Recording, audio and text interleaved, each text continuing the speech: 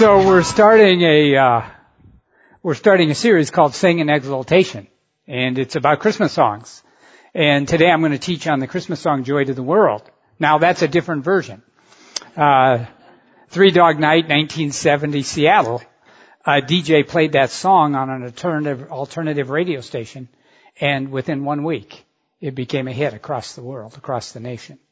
Another DJ picked it up and they started to play it, and most of you could sing along with it if you're my age. I was 20 years old when that song was a number one hit on Billboard, and it's still played now and then. And it's interesting. Three Dog Night didn't even like the song. It was the 13th song put on an album, and then it became a number one hit that gave definition to who they were. Now, the reason I started with that is because what was going on in your heart when you saw Three Dog Night on the screen in church, and when you heard Jeremiah was a bullfrog, there's different things that can go on in your heart. Some of you could be like almost getting mad and going, I didn't come to church to see Three Dog Night. And some of you might have been inwardly smiling, going, all right, this is one of my favorites. You had these kinds of responses. Well, here's what's interesting about the hymn, Joy to the World, is the church in 1707 who first heard the lyrics had that same kind of response. The lyrics were written in 1707 by a guy named Isaac Watts. And what's amazing is he was paraphrasing Psalm 98 in a completely out-of-the-box way in this church, and people didn't like it. We stand at the end of our candlelight service on Christmas Eve for over 30 years, holding candles and singing Joy to the World, and it's one of the most traditional songs we sing at Christmas. But when those lyrics were read in a church, people got mad because he was paraphrasing a psalm in a new and different way. And I'm going to help you see how that worked. In our series coming up, we're going to cover Hark the Herald Angels Sing, O Little Town of Bethlehem, Go Tell It on the Mountain, and O Holy Night. So each Sunday during December when you come, we're going to be sharing the history and the author and the musical score and how it all came together and how God is using these hymns now for decades and decades and decades, and what we can learn about Christmas from them. So the lyrics were written in 1707 and was Isaac Watts' way of paraphrasing the scripture. So let me begin by reading the scripture to you, and we have it you can open your Bibles or we have it on the screen. Psalm 98, beginning with verse 4. Listen. Shout for joy to the Lord, all the earth. Burst into jubilant song with music. Make music to the Lord with the harp and the sound of singing, with trumpets and the blast of a ram's horn. Shout for joy to the Lord, the King. Some of our musicians said, Dave, be sure to emphasize, shout for joy. The loud ram's horns. There's supposed to be jubilation in our music. There's supposed to be. Let the sea resound and everything in it, the world and all who live in it. Let the rivers clap their hands. Let the mountains sing together for joy. Let them sing before the Lord, for he comes to judge the earth. He will judge the world in righteousness and the peoples with equity. That's the psalm that Isaac Watts was paraphrasing when he wrote the lyrics to Joy to the World. Interesting. Now, what Isaac Watts wanted to do was he wanted to take these words of Scripture and make them come alive and make them sticky into the hearts of people. He wanted people to carry him out of the church, not to be just these words, but he wanted to add some paraphrased words that would make them sticky. Now, Isaac Watts was not a part of the Church of England in 1707. There was a mainline church, Church of England, and everybody who was anybody went to the Church of England. And it was liturgical and it was high church. But Isaac Watts and his dad and his family went to a nonconformist little chapel we would call today a Puritan church. And because of this nonconformist attitude that Isaac Watts had, it could almost be like going to church in a theater. I mean, he was outside the norm. And because of that, even though he was qualified, he could not go to the University of Cambridge or the University of Oxford because only people who were in the mainline church could go to those schools at that time. So he had to go to a lesser university. And in fact, because his dad had some of these Puritan beliefs that we would say are true today, his dad was put in prison twice in England for those beliefs. So let me read to you. I want you to multitask with me here. I'm going to put some words from Psalm 98 on the screen, and then I'm going to read the words that Isaac Watts paraphrased from the verses of his hymn. So here, we'll put up the first words. These words are from Psalm 98, and here's his paraphrase. So read the words, listen to the words. Joy to the world, the Lord is come. Let earth receive her king. Let every heart prepare him room. And heaven and nature sing, and heaven and nature sing, and heaven and nature sing. We sing that every Christmas. And leave those same words, and then we'll do joy to the world. The Savior reigns. Let men their songs employ, while fields and floods, rocks, hills, and plains repeat their sounding joy, repeat their sounding joy, repeat their sounding joy. Now let's go to later words, the next slide.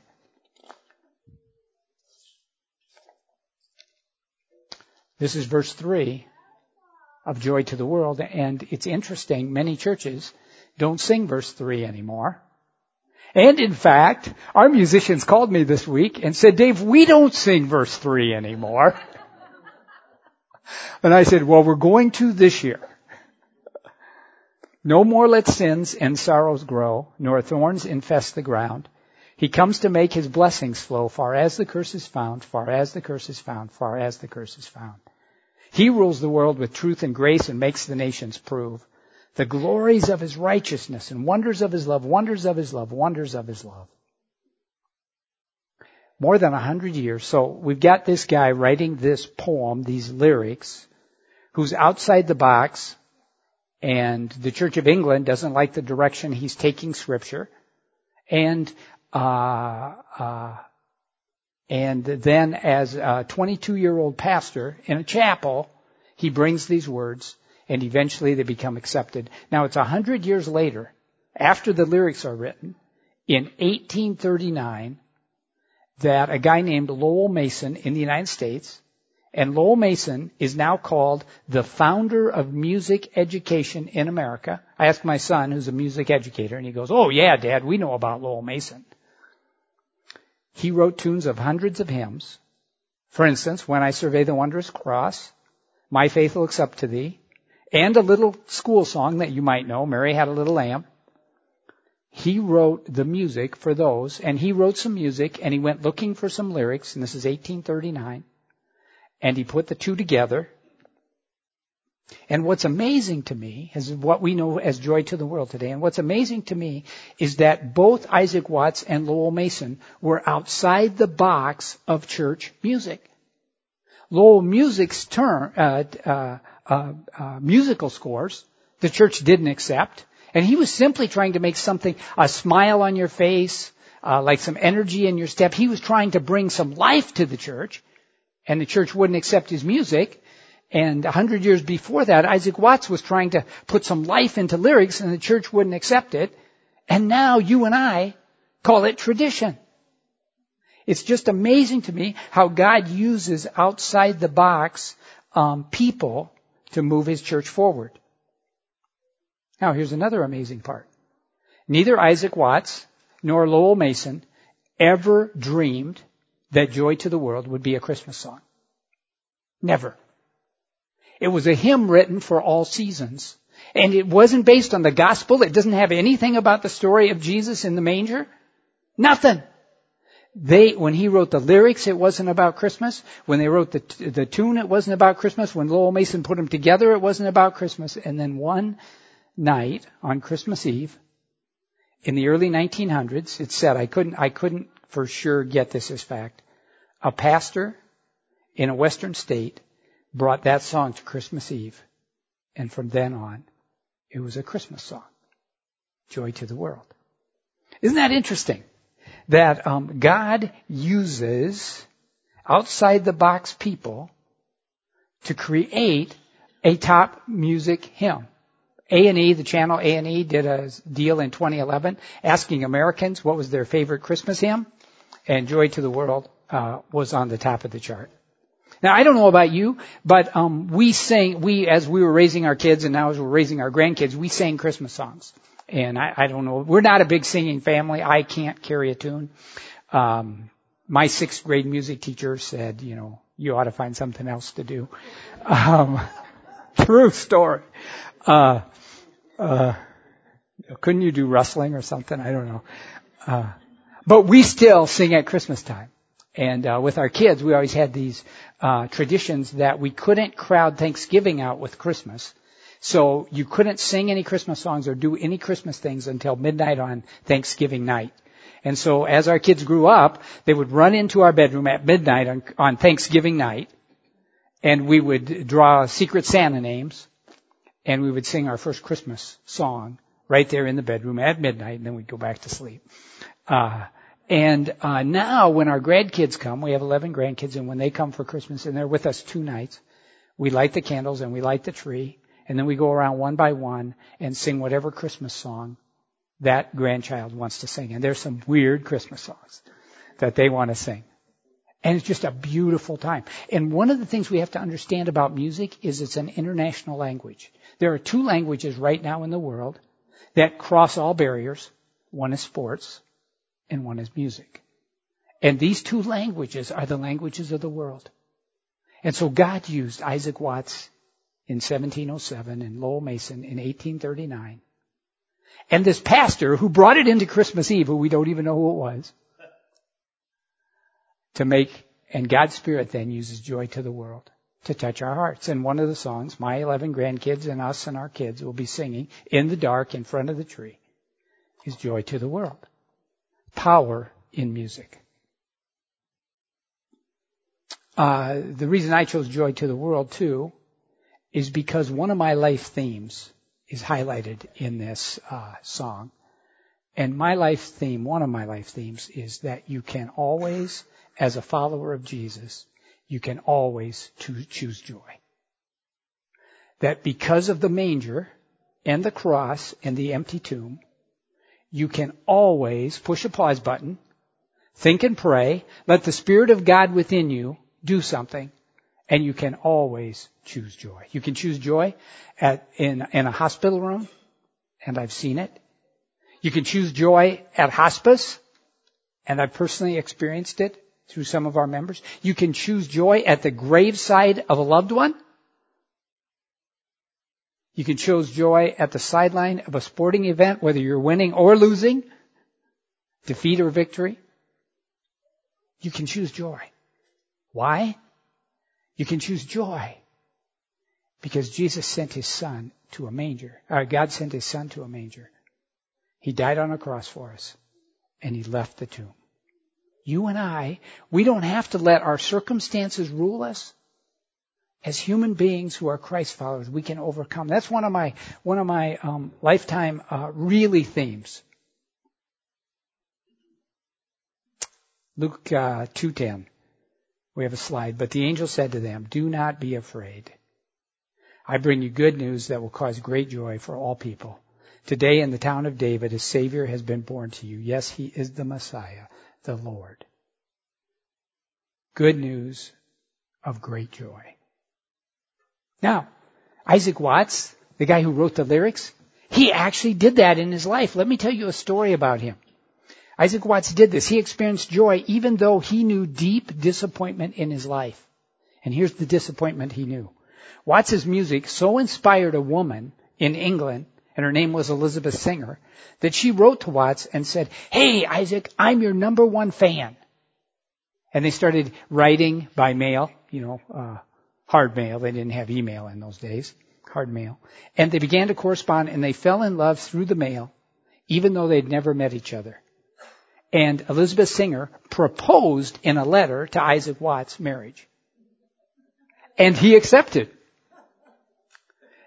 And Watts accepted because of his deep love he had grown in his heart for Elizabeth. And so she anxiously raced to his side.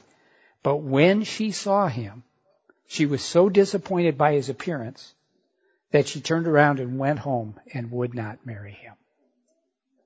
And we say guys are shallow. She wrote this.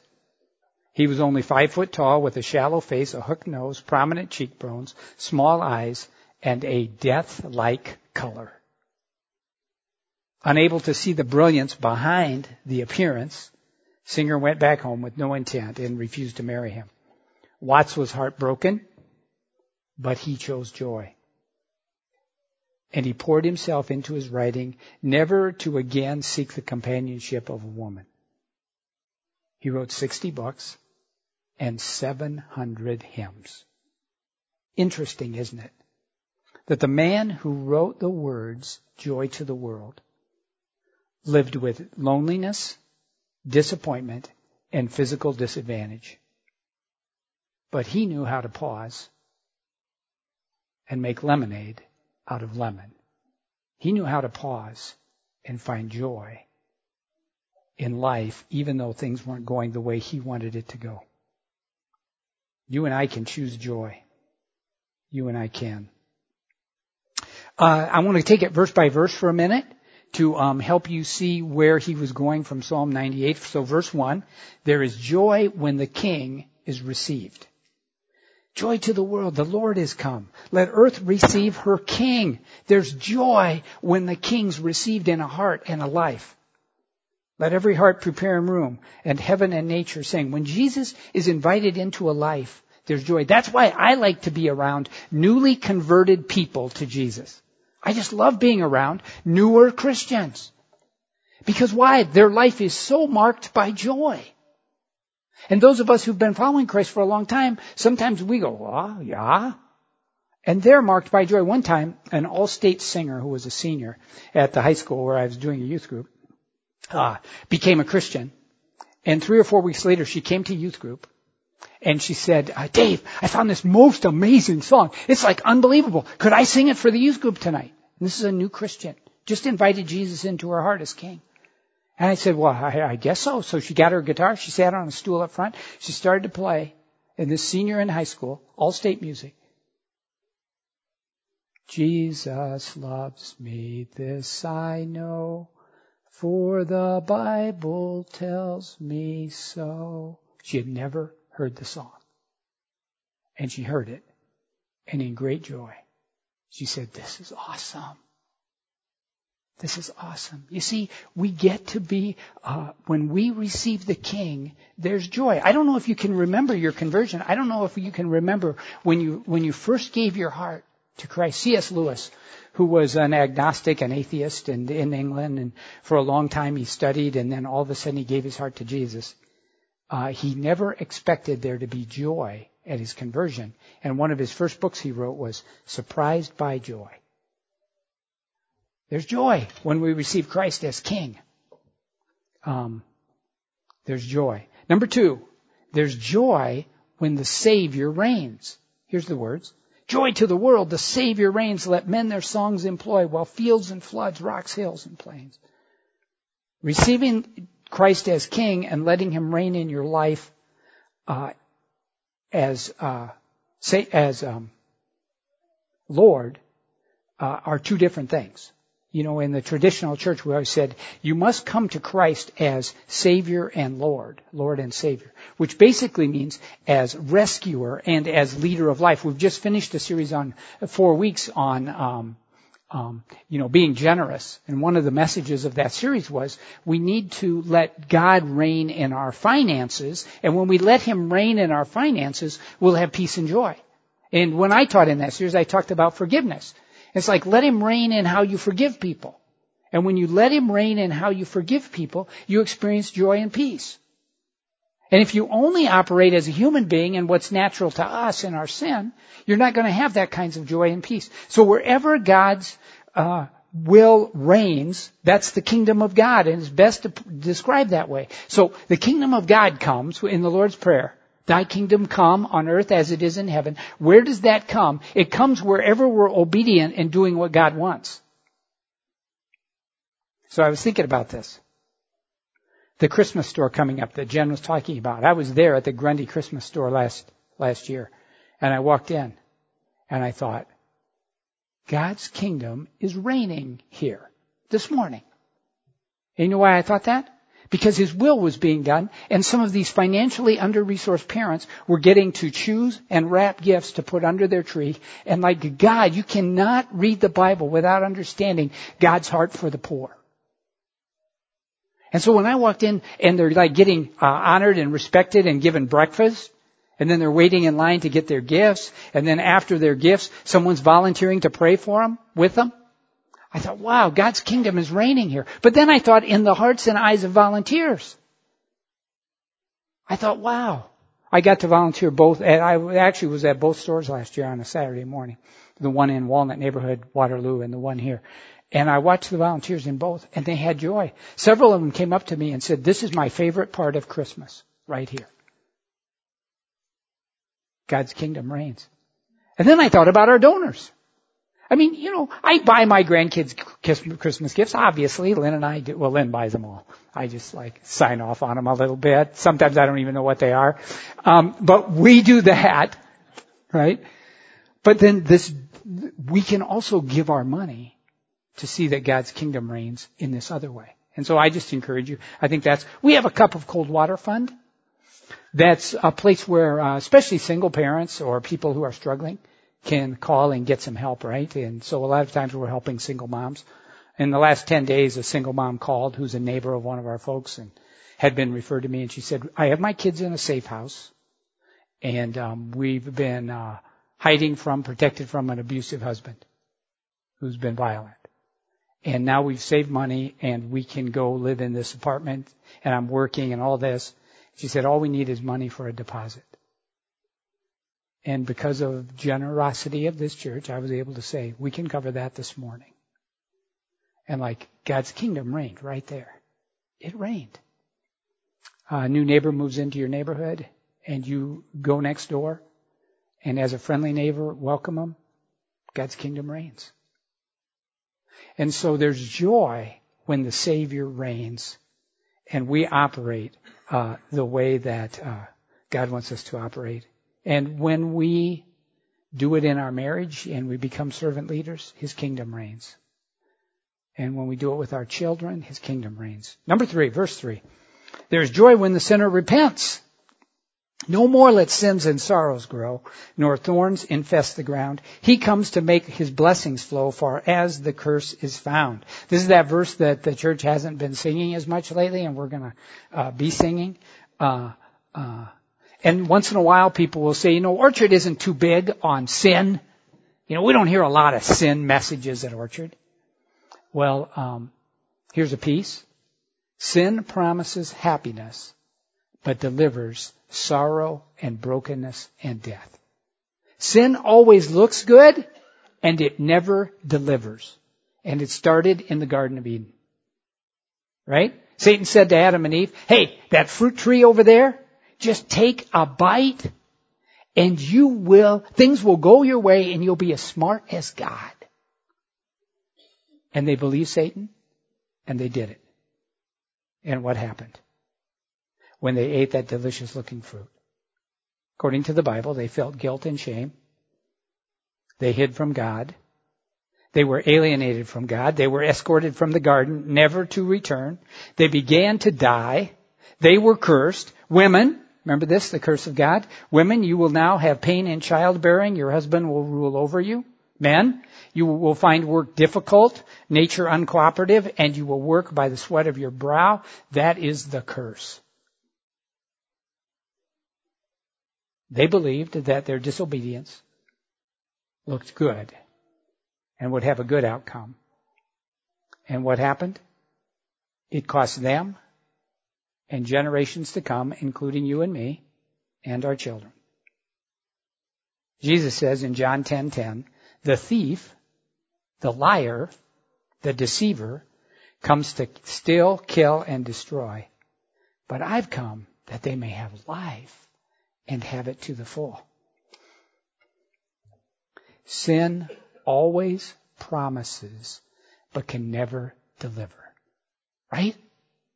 So, several of our church members were affected by Russell Wassendorf's financial collapse. And, this is a couple years ago, when at PFC Best Commodities, beginning with one mistake, when he still lived in Chicago, he swindled people out of $200 million. And he sits in a jail cell, and his son has totally disowned is dead. What promised as relief, when you live it out for a long time, becomes pain. Right now we're seeing David Roth, an attorney from Waterloo who took his life weeks back. He was in my brother's church in Hudson. And again, beginning with one small sin, began the downward spiral of taking people's money and living off of it. And you and I, we see it in our lives. Our marriage gets a little tough and we start to look somewhere else. And we start to push away. And our world is full of divorce caused by this, right? So sin promises a lot. And sometimes it's just get away from pain. But it does not deliver. Verse 4. There is joy when God's truth rules with grace. He rules the world with truth and grace and makes his nations prove the glories of his righteousness and wonders of his love. God is a God of truth and a God of grace. And as a church and as a people and as a family, we try to bring those two things together. Truth and grace. Truth and grace. Jesus said to the woman at the well, one day you will worship me in truth and grace. So this Christmas season, let me remind you of the slide that came from the Christmas story. But the angel said to them, do not be afraid. I bring you good news that will cause great joy for all people. Today in the town of David, a Savior has been born to you. So this Christmas season, as we sing Joy to the World, I hope you'll think, wow, Isaac Watts, he was out of the box. Lowell Mason, he was out of the box. Wow, the Spirit of God uses people outside the box to build his church. And I hope you'll remember that as humans, we can push a pause button and choose joy in the power of Christ in all situations. Okay, I'm going to pray and we'll sing. I think we're going to sing Joy to the World, which will be cool. And it's the one the church knows. Let's pray. Dear God, thank you so much for your love. Thank you for the hymn, Joy to the World, for men like Isaac Watts, Lowell Mason, who heard your voice, who followed you outside the box, who joined together to give us a song that helps us and encourages us and strengthens us. And Father, I pray that we would live that way and that we would choose joy in all circumstances. In the name of Jesus we pray. Amen.